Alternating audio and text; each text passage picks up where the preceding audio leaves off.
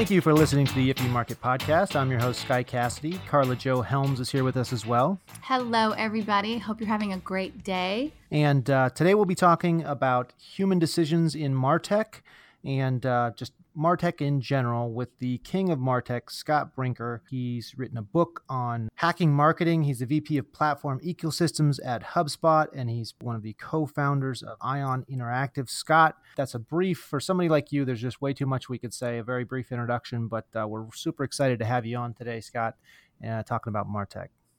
Wow. Okay. Like King of MarTech. That's a little bit like Sting and the Police with King of Pain. Or the King of Pop. Can you live up to that? I'll see what I can do. But thank you for having me. Yeah. So I always like to start out with some general stuff. We are super thrilled to have you on. Thanks for taking the time with us. I know you just finished the MarTech conference. When this episode airs, we pre-tape a little bit. It's going to be about a month from now, I think beginning of November.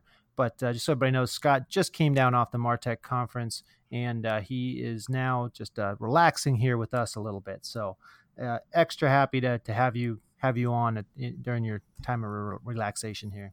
Yeah, actually talking MarTech is what I do for fun. So wow, that's passion. It's something, some passion / obsession / disorder, but you know.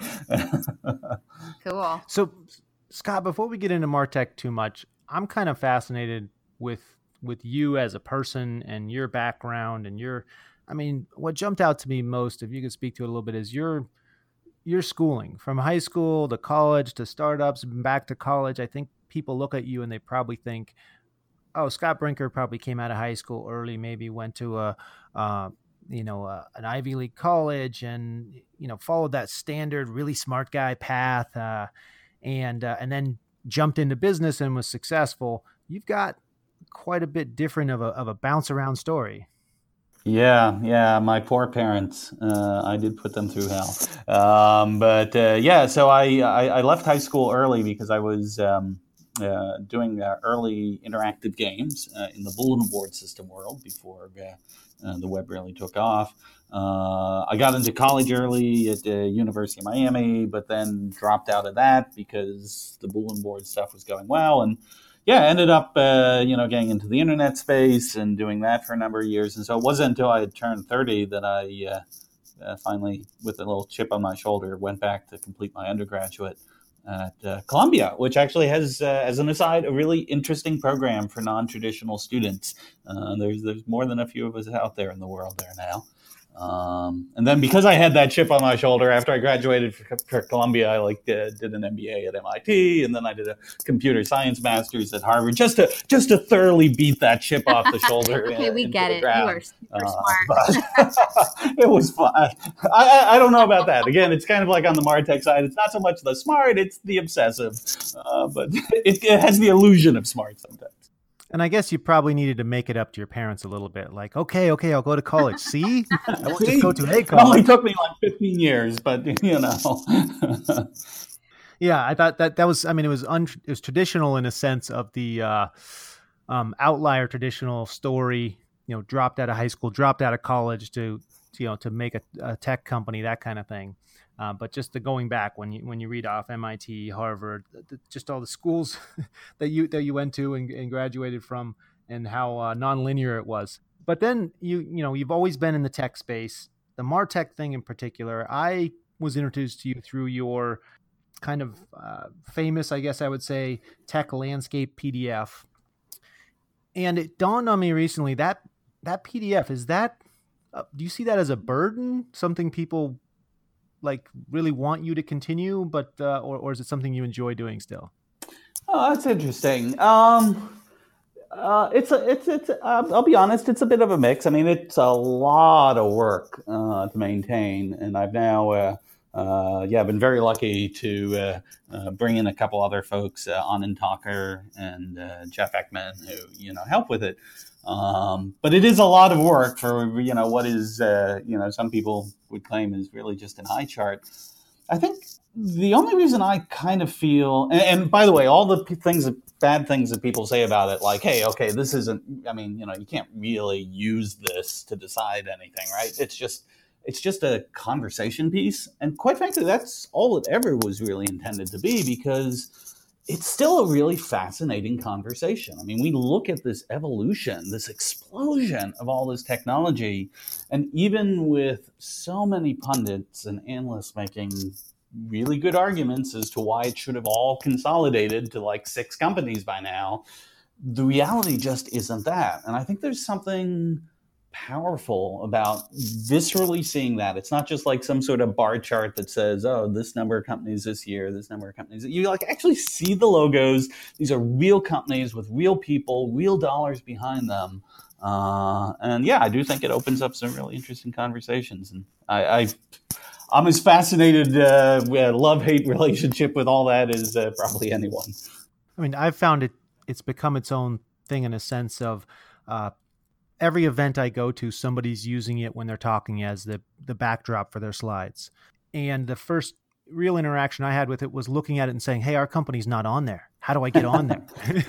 I think people are thinking, oh, if you're not on that chart and you're a MarTech company, then you haven't, like, that's the first step to recognition, is getting on that chart and having people see your logo amongst, thousands of other logos in the background. Yeah. I appreciate that. Although in all fairness, I would say about half the times when people come and say, hey, my logo isn't on there, I have to blow it up and zoom in on a thing. I'm like, actually you are. It's right over here. No, I didn't see it. I'm like, kind of makes the point. But yeah. Actually the other side of that is, a really good point, because again, I get a lot of emails I get 2 kinds of emails. I get emails from people saying, aha, Adobe just purchased Marketo. See, your entire landscape is going to consolidate down. And that's fine. Right. I get those emails. But then in the same day, I will get 5 emails from other companies who are like, my logo isn't on your chart. We've just launched this company, or we've got this company, and it's got $90 million in sales out of Scandinavia, and I'd never heard of them before. And, and so it's, there's a lot of MarTech out there in the world. Yeah, we actually had a company come to us. My company, Mountaintop Data, provides data for marketing campaigns. And we'd already done the work for ourselves. And then you guys made it much easier recently with this chart. But back in the day, we would take this chart and hunt down every company and collect information on them to make sure they were in our system and flag them as MarTech. And people would come to us and say, we want the MarTech database. We want contacts in the MarTech database. So people were using it to that extent. And then we would find that as many logos as you have on there, there's many more that still don't make their way on there. Because like you said, this is a hobby. It's not like people are paying you a bunch of money to create this chart and go out there. People pay us to create it. So we went out and we would find, every company on the chart and every company we could that wasn't on the chart. And it was just astounding. As many as you've collected, there's so many more out there. There's so many companies. Yeah. And it's interesting. I mean, one of the other debates is okay, well, where do you draw the line? What is or isn't a MarTech company? Yes, answer that question. Okay. For our listeners. All right, I found the topic you like. Answer that question for our listeners, because I know that is top of mind. What really is, what isn't. Even the media, some of the journalists are really trying to define that. Yeah, Scott, if you could settle that in 3 words or less, that would be great. Well, I don't know about that. 3 words or less? Elevator. Maybe a haiku, but let's keep it. No. Here are 3 words. Marketers use it. Seriously. Wow. That's one of the reasons why I've always had things like categories for stuff like, agile marketing management and some of this project stuff. Is because even if you say, oh, well, okay, that's project management, that isn't really marketing. The truth is, when you talk to marketing operations teams that are trying to figure out the stack and how software and, the whole team is working, actually project management is a very deeply integrated piece of how marketing works. And so, if marketers use it, I say it's MarTech. That makes very much sense and simplifies things down a lot. I guess people say, but it's this. Things can be more than one thing. Yes. Yeah. And at the end of the day, it's almost the labels don't matter. They do, because we have categorized things somehow just to make the world make sense. But for the most part, right, it's not the labels from the vendors or the analysts. What it comes down to is, okay, how are marketing teams really using this stuff in practice? And that doesn't always align with the labels that the industry pundits, those of us in it, tend to toss around. Labels that you assigned everybody, Scott. You assign them all a label. I am a labeler. Can we talk about some of the most common, MarTech uses there are in marketing technology today? And then, what's coming on the horizon, or, the incipient stages, say, of blockchain and things like that? Oh, yeah. No, now I know we're having a real podcast about, marketing technology, because blockchain has come up. I think let's maybe say there are like three levels to this. There's sort of foundational systems. And to be honest, 90% of what needs to happen at most companies you can cover with these foundational systems, right? It's like having a good, let's call it a CRM, some sort of system of record, for prospects and customers, probably a marketing automation platform that's, among other things, driving a lot of your emails and sort of your, touch point, campaign management. You almost certainly have some sort of CMS. We might call it like a digital experience platform if we're feeling fancy, but it's a CMS. It's the thing that's driving your website. If you have commerce related stuff, okay, there might be an e-commerce piece to it. But if you're doing a lot of ad tech stuff, you might have, a vendor there, but it's a relatively small subset of stuff that you say, okay, these are the foundational systems. You need to get these right. Because if you don't, everything else is great. It doesn't hold together. But then you start to, the next layer beyond that becomes more of these point solutions, what do I use for event management? Yeah. Like if I'm going to, participate in a trade show or run a trade show, what do I use for influencer management? Like, right, okay, I want to run influencer campaigns and keep track of that. Maybe it's not just influencers. I want to do this within my own customers. And so it's going to be an advocacy program that has loyalty benefits associated with it. And you start to get into these really cool specialized solutions. In fact, what I did at Ion with interactive content, things like calculators and quizzes and assessment tools. Again, that as much as I would have liked interactive content to be one of those foundational systems, it wasn't. It's like it makes sense once you've got your CMS, you've got your CRM, you've got your map, then you might add a point solution for interactive content because it's a more specialized set of capabilities. And then the third level out there gets to the stuff of, okay, kind of the emerging things, the stuff on the edge, like blockchain, and blockchain's being used in a few different ways, right? We've got probably the most common use case right now is using, at least in the MarTech world, is using blockchain to bring a little more transparency and accountability to ad tech. So a lot of blockchain-based ad exchanges that are coming up, so you can truly track where ads went, with some authority. You also start to see some of this, blockchain stuff happening on the customer side with like loyalty programs and tracking transactions. There's a few cases there that are really clear. There's a bunch of other really interesting ideas, right? Like, consumers having the ability to rent their data to marketers in exchange for getting paid for it. And the blockchain keeps track of this and who's used it. Yeah, that is pretty incredible. That'll change the dynamic of marketing as we know it, right? Yeah, no, right. This stuff it's kind of like off there in a little bit of science fiction land at the moment, but if it wouldn't take a lot technically, it's mostly almost like this social thing that if that were to tip, you're absolutely right? It would just thoroughly disrupt the way we approach. Thoroughly disrupt. True. Well, I have a question. I read, 1 in 40 of the Inc. 5000 list are MarTech companies. Out of those three categories, what are they in the main? So they're mostly the first two, right? It's there's still a bunch of people trying to compete for these foundational systems. Although, to be honest, when you talk about consolidation in MarTech, those are the categories where kind of the consolidated major platforms are steadily winning out.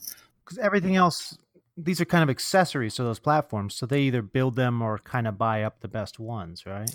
Yeah. And I think what you increasingly see is the point solutions, in order to escape being absorbed by a major platform, they do have to have some sort of specialization, whether it's, functionally, they're just highly specialized. Like the world's most specialized influencer management program.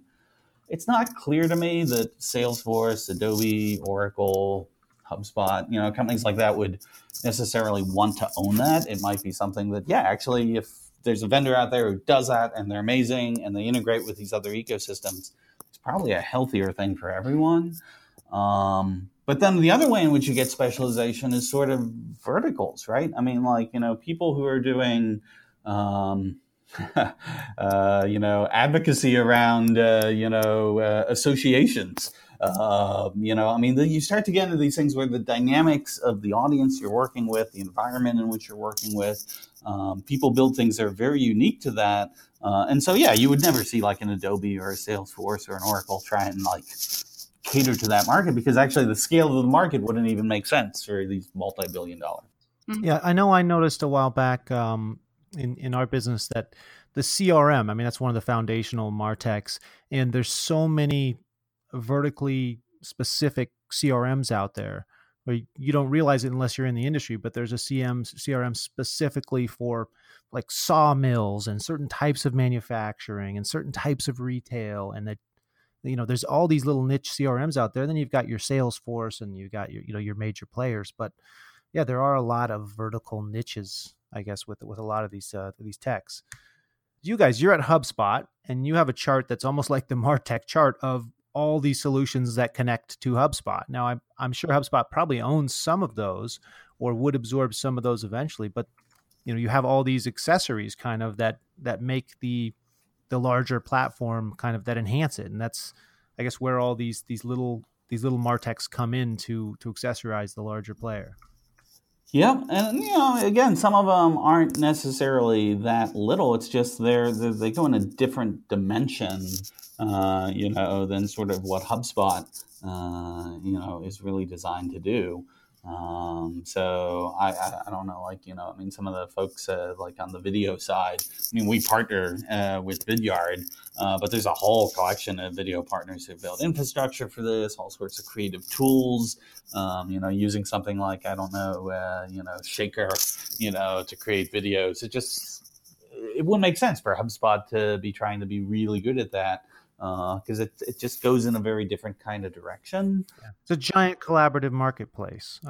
When you open your platform up for everybody to create things that integrate with it, you just, you're connected to all the best ideas without having to make them all in-house, I guess. Yeah, and I think it's, the challenge with every platform ecosystem is there is inevitably this overlap between the platform and the ecosystem. And it's constantly changing, and I think, the way HubSpot takes this is to just be very open and transparent about it. So we don't exclude anyone from our ecosystem. Like if we have someone, like, for instance, like we have a service hub product that we released this year, but we are also super happy to have Zendesk and Help Scout and people like that in our ecosystem, because at the end of the day, we feel, customers value choice. They don't want to feel like they're forced to have to buy all of everything from one company. It's nice when you can give them, lots of options there, but they want to control the choice. And I think that's one of the secrets to making these sort of platform ecosystem dynamics work well for everyone. I love that companies do that. One of the things I've seen just with the internet in general, and it's kind of in the news right now, so maybe you'll speak to that, but it's the democratization of technology and kind of opportunity where, back in the day, if you wanted to write music and knew how, you could just write music. If you wanted to write a book, you could just write a book, but you couldn't start, a company. You could create that content. But now if you can code and you have an idea, you can, the barrier to entry is so low. And these marketplaces exist where companies like HubSpot, companies like Salesforce say, yeah, we'll open our doors and you can make something good and you can come into our marketplace, and it's an open partner / competition all in one marketplace. That's just, I don't know, it's kind of awesome. And then you have net neutrality coming out, and it, that makes me think about that. It's something that can stifle that open marketplace where it's about the ideas and not who can overcome the hurdles and who can get over that initial barrier to entry.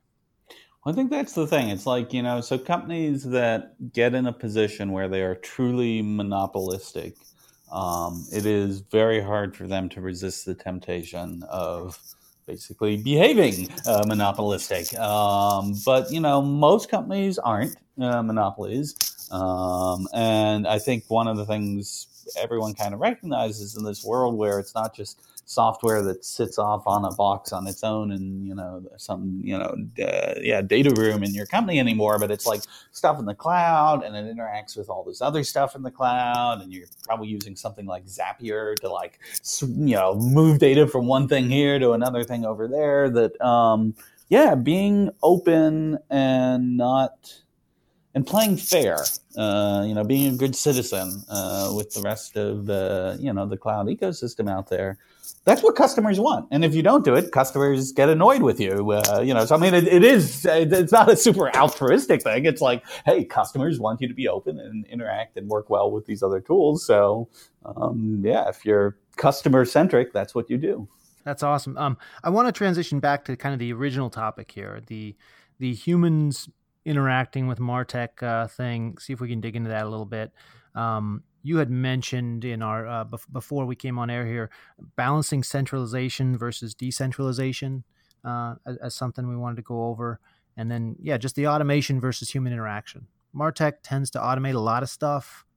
I've always thought that there's two kinds of products. There's the products that say this exists now. If you don't get it, your competition has it, and it doesn't really make your life better. It doesn't really give you more leads, better marketing. It's just now there's a tool that you have to have. It's an arms race kind of, and it doesn't get you ahead. It just allows you to keep up with the other people who have it. And then there's the things that truly make your life easier, make your marketing better. Yeah.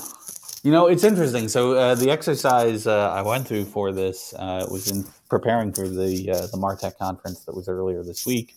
I was trying to think, what are the big challenges that marketing, tech, and operations leaders wrestle with? And I felt it fell into two categories. One was just this constant rate of change. I mean, oh my goodness, just everything. Nothing stands still, in this industry anymore. Yeah, that can be very unsettling for marketers and operations people, for sure.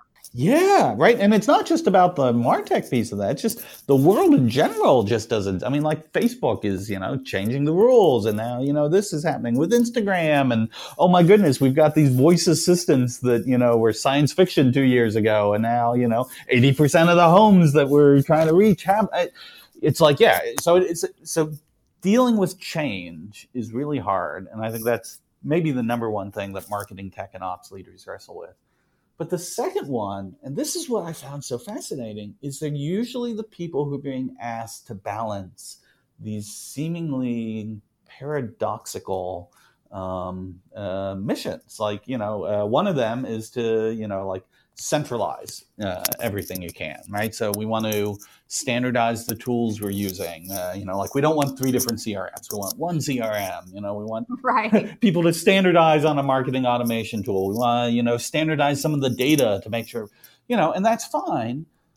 But at the same time, a lot of companies are also seeking to decentralize capability, right? I mean, if a marketer off, in Australia, wants to put up, an ad and a landing page, you don't want them to have to wait 3 weeks to go through some central authority to get that built and to get that approved. What you really want to do is give them the tools that they can self-serve.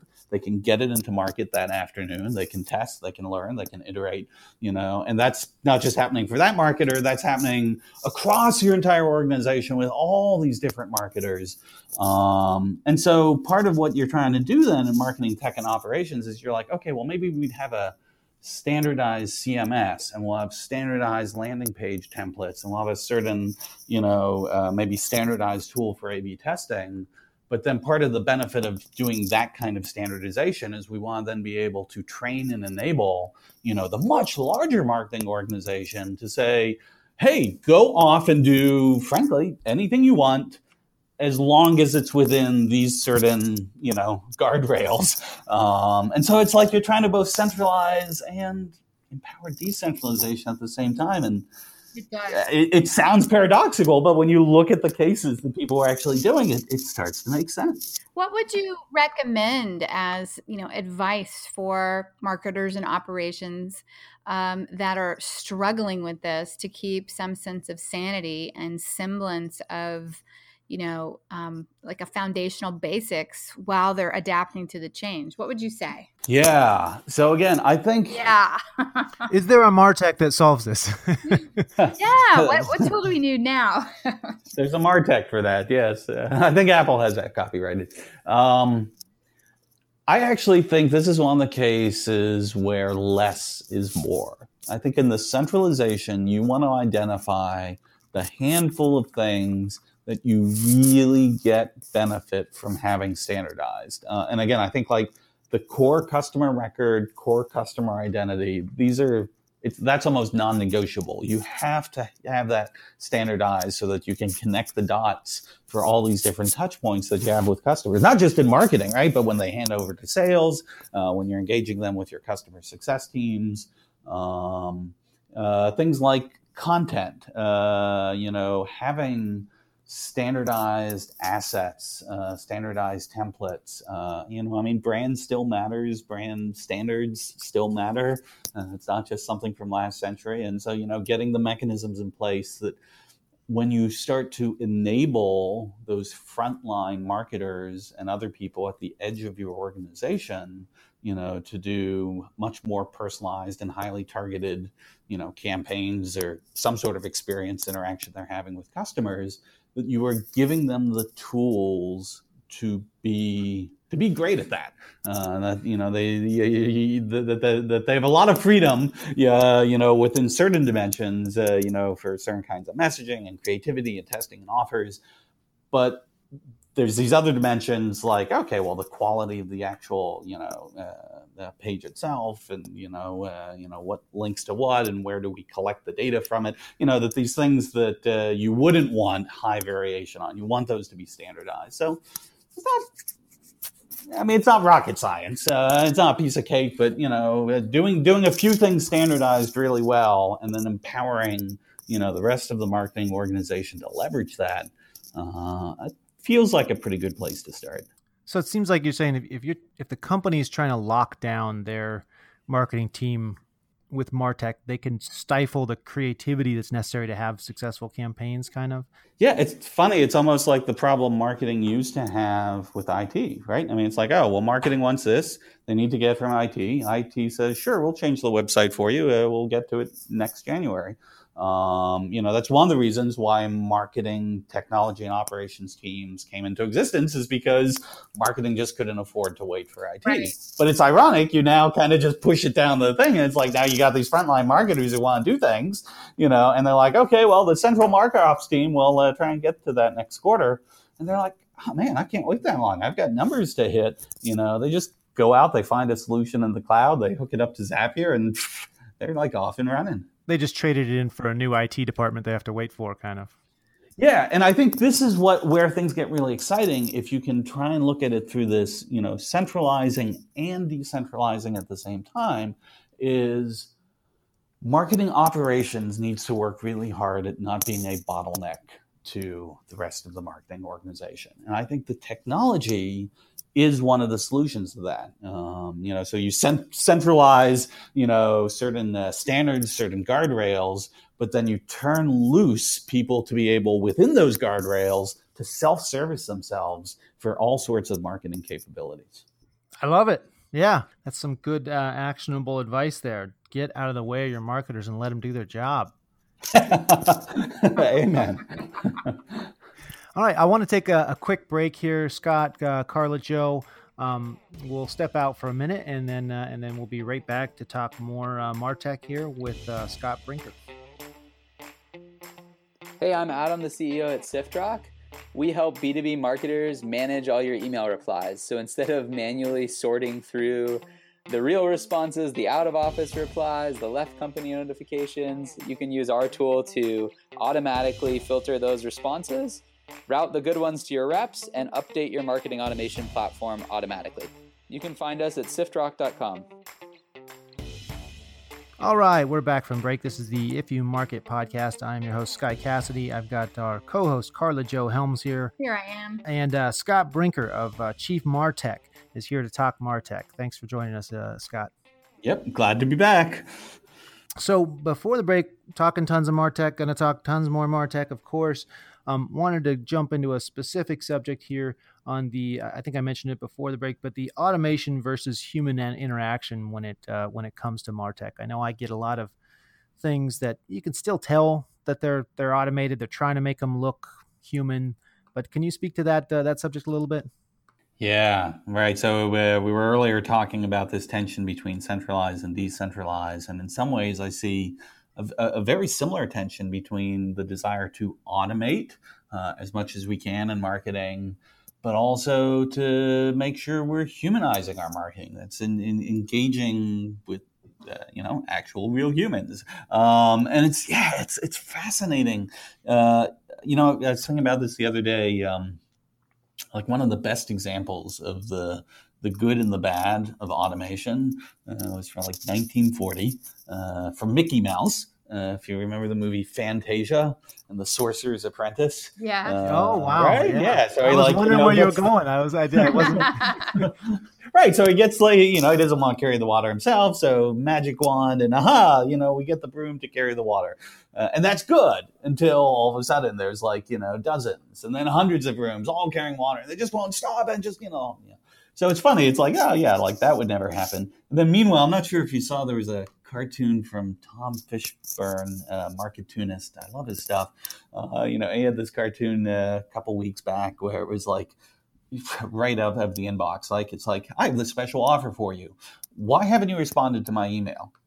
Just trying you again. Haven't heard from you yet. Are you okay? Is that hippo run over? It's like, you look at this like string of emails and you're like, oh my God, this I hope it's not a human sending those out, but in some ways it's even worse. Yeah, that's getting played out now. As it should. But here's the thing. It's the fact that it's been around for now so long. And it was pretty much annoying from the beginning. But it's so automated now. Why didn't it get recognized? Right, because when you set the automation, it's no sweat off of the marketer to do that. And so I one of the ways I think about this, it's like, oh, I didn't mean to, hit you with 1,000 emails. I just wasn't even thinking about it. So one of the things I think about here is like, all right, if you imagine a 2x2, I'm a little academic, as we talked about earlier. So a 2x2. And on one axis, it's like, okay, is it efficient for the company or inefficient for the company? And then the other axis is it efficient for the customer or is it inefficient for the customer? And hey, listen, if it's inefficient for the company and the customer, that's just a crappy experience. If it's efficient for the company and efficient for the customer, it's like totally awesome. In some cases, we have things that are efficient for the customer, but they're not efficient for the company. But those might actually be okay, depending on what they are. Because, right, like if you think about, brand touch points where there's some sort of special service or, we're making an exception for someone, we're going out of our way to build that relationship. It might not have been efficient, but it might win us a customer for life. It might be well worth it. And if it's a high enough value product, then, yeah, you can fly to them and buy a mistake dinner. That's not super efficient, but you're not going to do that for a $1.99 product. Exactly. So it may be worth it. It may not. But, at least that's a quadrant where you could consider it. The one that gets really scary is the one where you have things that become super efficient for the company and they're really inefficient for the customer. And part of the problem with automation is because automation tends to be such an inward-driven activity, it's very easy for us to look at, oh, well, these are all the inefficiencies inside our company. Hey, well, let's make all these things automated, make them super efficient, without actually thinking through the consequences of, is that actually going to make things more inefficient for our customers as a result? Like now I have to delete like 50 emails from you instead of just one. That's not helping. So yeah, it seems to be the favorite marketing technique for software as a service. They said, you know what would be great? No sales team. We'll just set up these cadences and just let them run and try to make them look personal. And then everybody does it. And marketing does this all the time, but usually it takes longer. I feel like with MarTech now, marketing comes up with an idea and then we kind of crap it out so much faster. And by crap it out, I mean just kind of play it out. Everybody does it so much so often that it gets just played out so much faster now. So that's why I think like the really great marketing technology and operations leaders are the ones who are going to take a customer-centric view, and they're going to say, okay, yes, we want to make things efficient for the company, but every single thing we automate that way, we are also going to evaluate very carefully for, hey, is this making life better for our customers, or is it making it worse? And if it's making it worse, we're not going to move forward with that until we figure out a way to get those two things in line. And the other thing they should do too is they should pilot something before they do it on all of their customers to make sure, right? Absolutely. And that speaks to the decentralization thing, right? It's like you want these little experiments happening, sort of on the edge of the organization. And then, some of them will work, some of them won't. But it's like the ones that, work and get proven over time are the ones you want to scale up at, high speed. It seems like account-based marketing is kind of a backlash against MarTech, but then MarTech went out and built everything for account-based marketing. They're like this weird paradox of, hey, it's account-based, you got to get personal with them, and here's the MarTech to manage it for you so you don't have to get personal with them.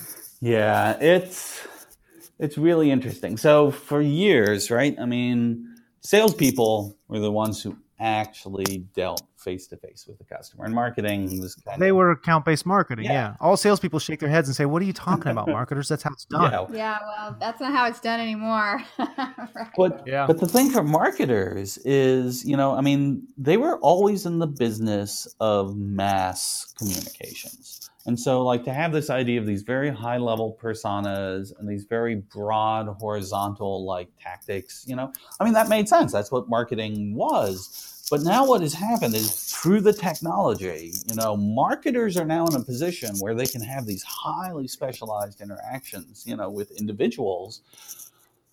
But the truth is, most marketers don't spend a lot of time with those individuals. They don't go and visit these customers. They don't understand the context. They've never actually sat where that, customer is receiving this stream of 50 emails and being like, yeah, now that I look at it that way, that does kind of suck, doesn't it?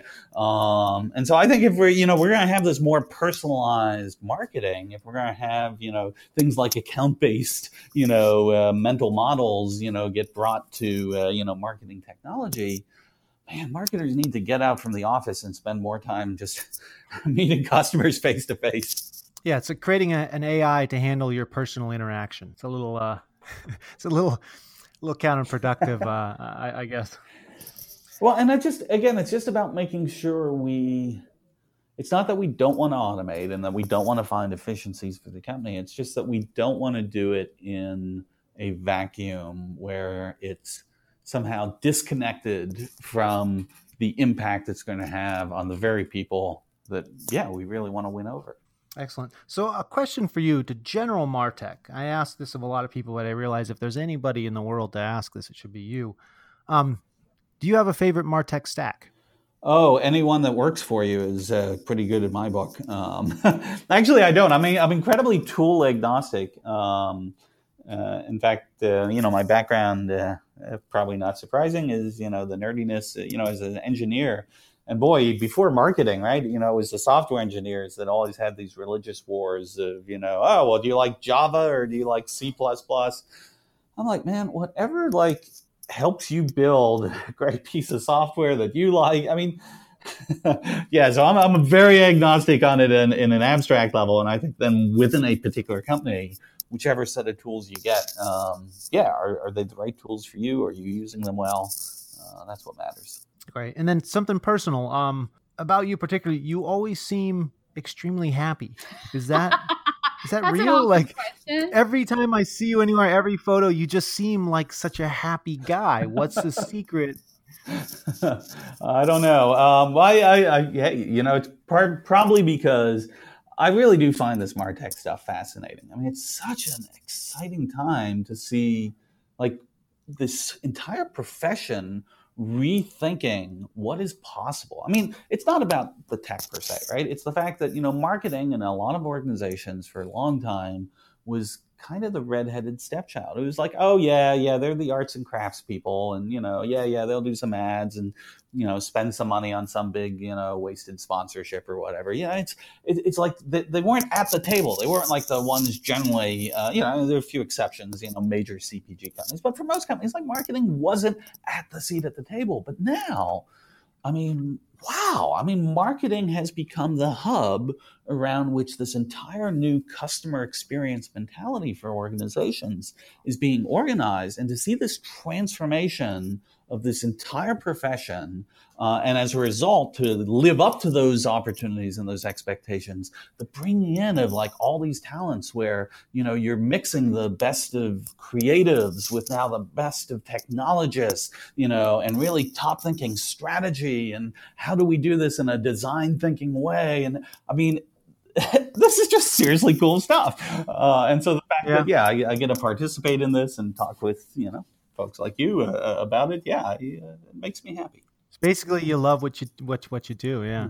You're doing this to wind down from a conference, so. Fair enough, yeah. Hey, I have a question. I have a personal question for you. Maybe not. What do you personally think is on the horizon, like the trend for MarTech that we're going to be seeing in the next 2 to 5 years? Oh, so I think there's two things. There's a lot, but I'll pick two. So one is, I think this explosion of different kinds of touch points to customers is really now starting to take off in a big way. And that what I mean by that is, like, for a long time, digital meant the website, or the website and email. It was the website and email and social, and then the website and email and social and mobile. And now the website, the email, mobile, and social. And now we've got chatbots and now voice assistants. And hey, what's happening here with AR and VR? And now these Internet of Things, like smart devices that used to be sort of, science fiction, edge of, the market. Now they're starting to get mass adoption, right? The Amazon microwave that, you talk to now. All these things, you think about all the work that has gone into the past 20, 25 years of marketers trying to understand, how do we create good customer experiences on our website? In fact, actually, if you go to a lot of websites, you realize we still haven't quite mastered that one. We've got a ways to go for a lot of companies. But right, a lot of work has gone into like figuring that out. And that was just one kind of touch point. And everybody went through their flash phase where you go to a website, you got to sit for a while, wait for their flash thing to finish. Yes, and that's kind of the early stage we're at now with so many of these new kinds of touch points. So I think there's a tremendous amount of creative opportunity for marketers. In the next 5 years. We haven't even begun to scratch. So there's that. And then the second one I'll say is, and this is a little biased with what I'm doing at HubSpot, but actually, the reason I'm at HubSpot is because I believe in this vision, is I think the landscape is going to start to get organized around platforms and ecosystems in a really strong way. So I think this will make life easier for marketers, because I think you will select one or maybe two major platforms that become the tentpole of your stack.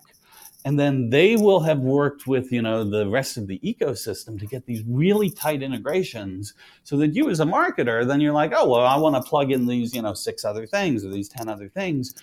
It really becomes sort of a click to add, kind of like you do for apps on your iPhone. And it just fits in and it just works, and it's in the interface and your data is synchronized. We're not quite there yet.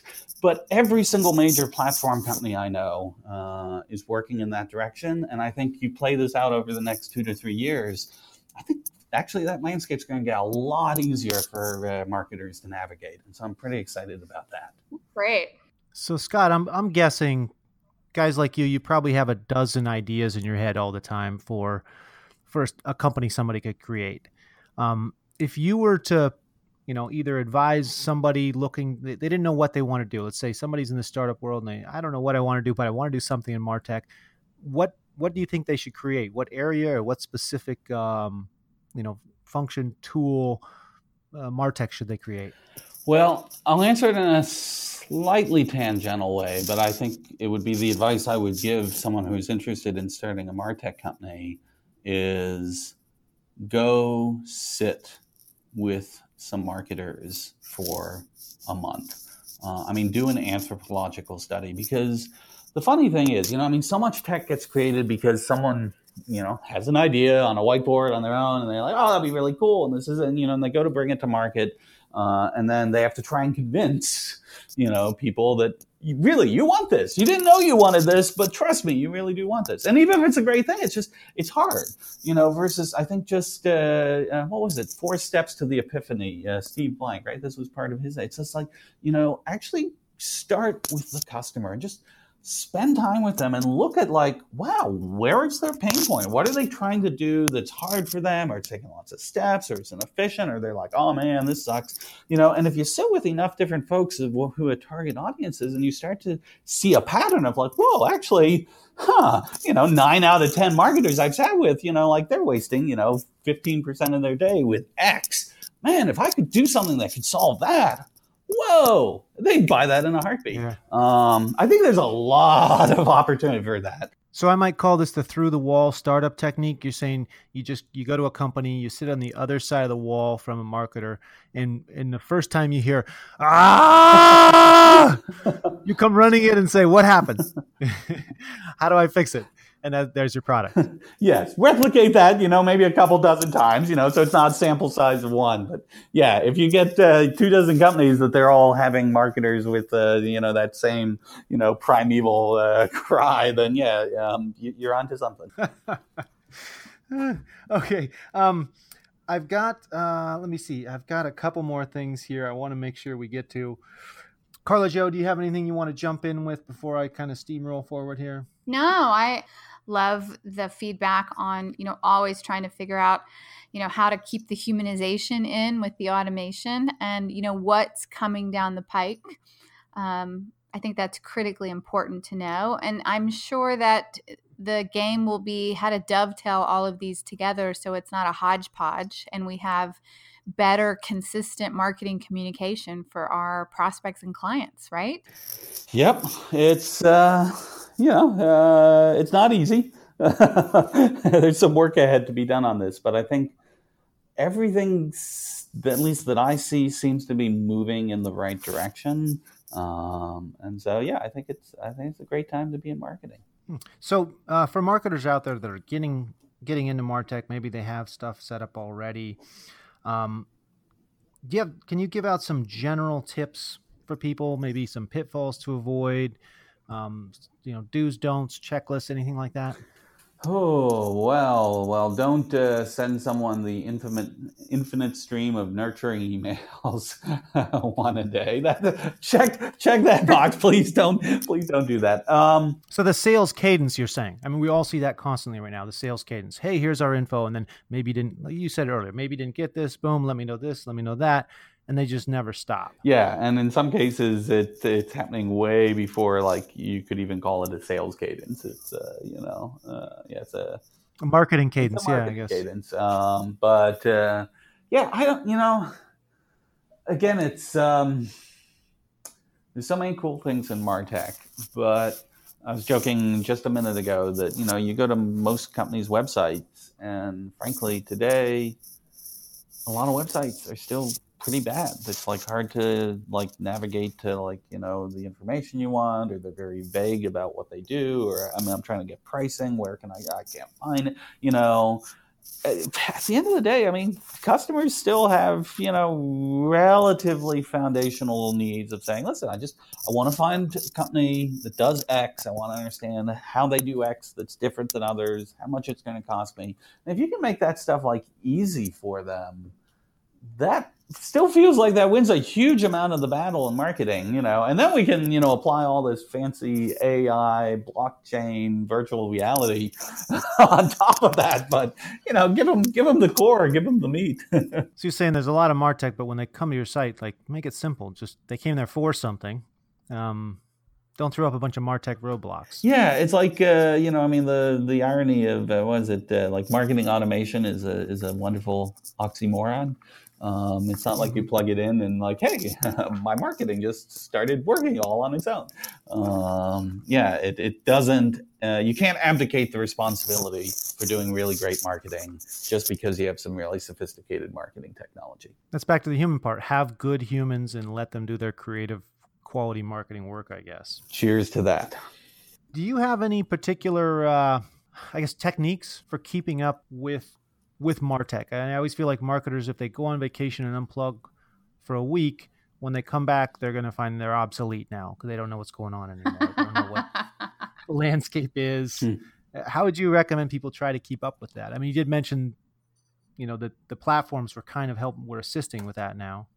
Yeah. I mean, again, I think it's keeping in balance, right? You want the majority of your time focused on foundational systems and really just executing well with those capabilities. And then you want to carve out a little bit of time for, keeping up with the edge and understanding, what's going to be relevant to your business.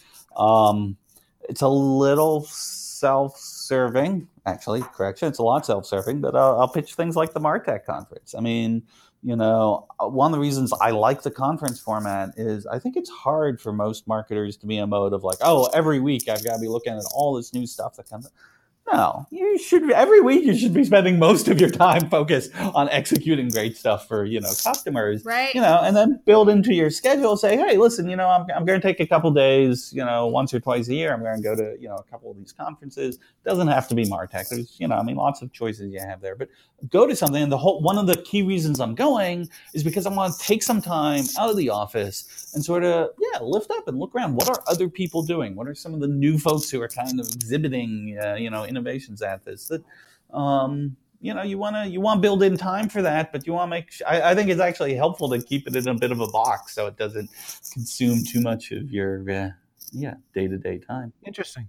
I'll look to call that the Scott Brinker model, modeled after your education, kind of just get out there and do, and then you can always, once you sell your first company, go back to college a couple times, and learn more of what's in the landscape. Just start doing right away.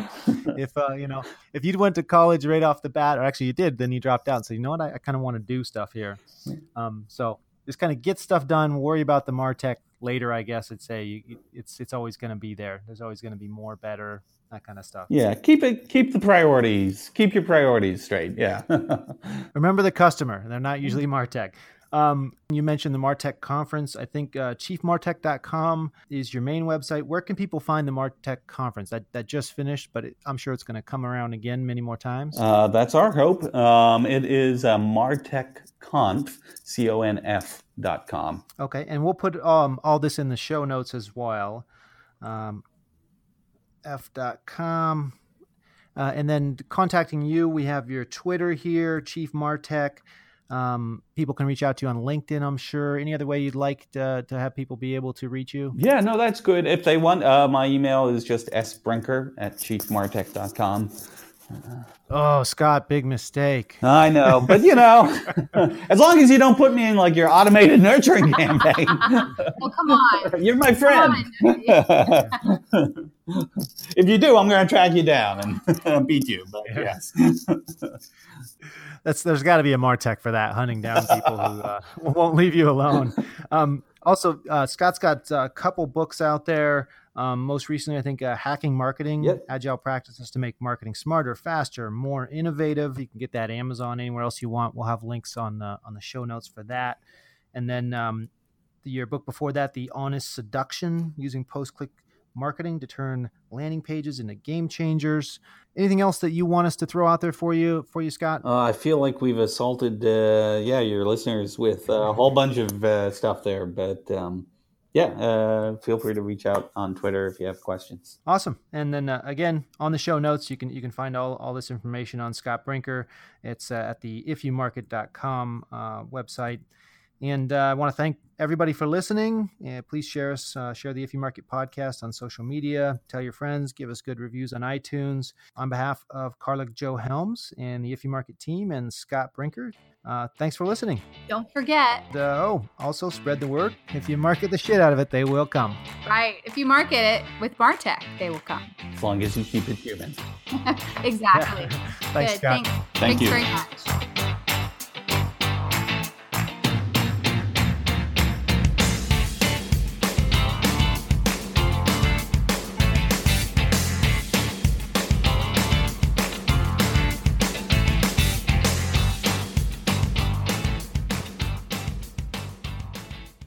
This podcast is a part of the C-Suite Radio Network. For more top business podcasts, visit c-suiteradio.com.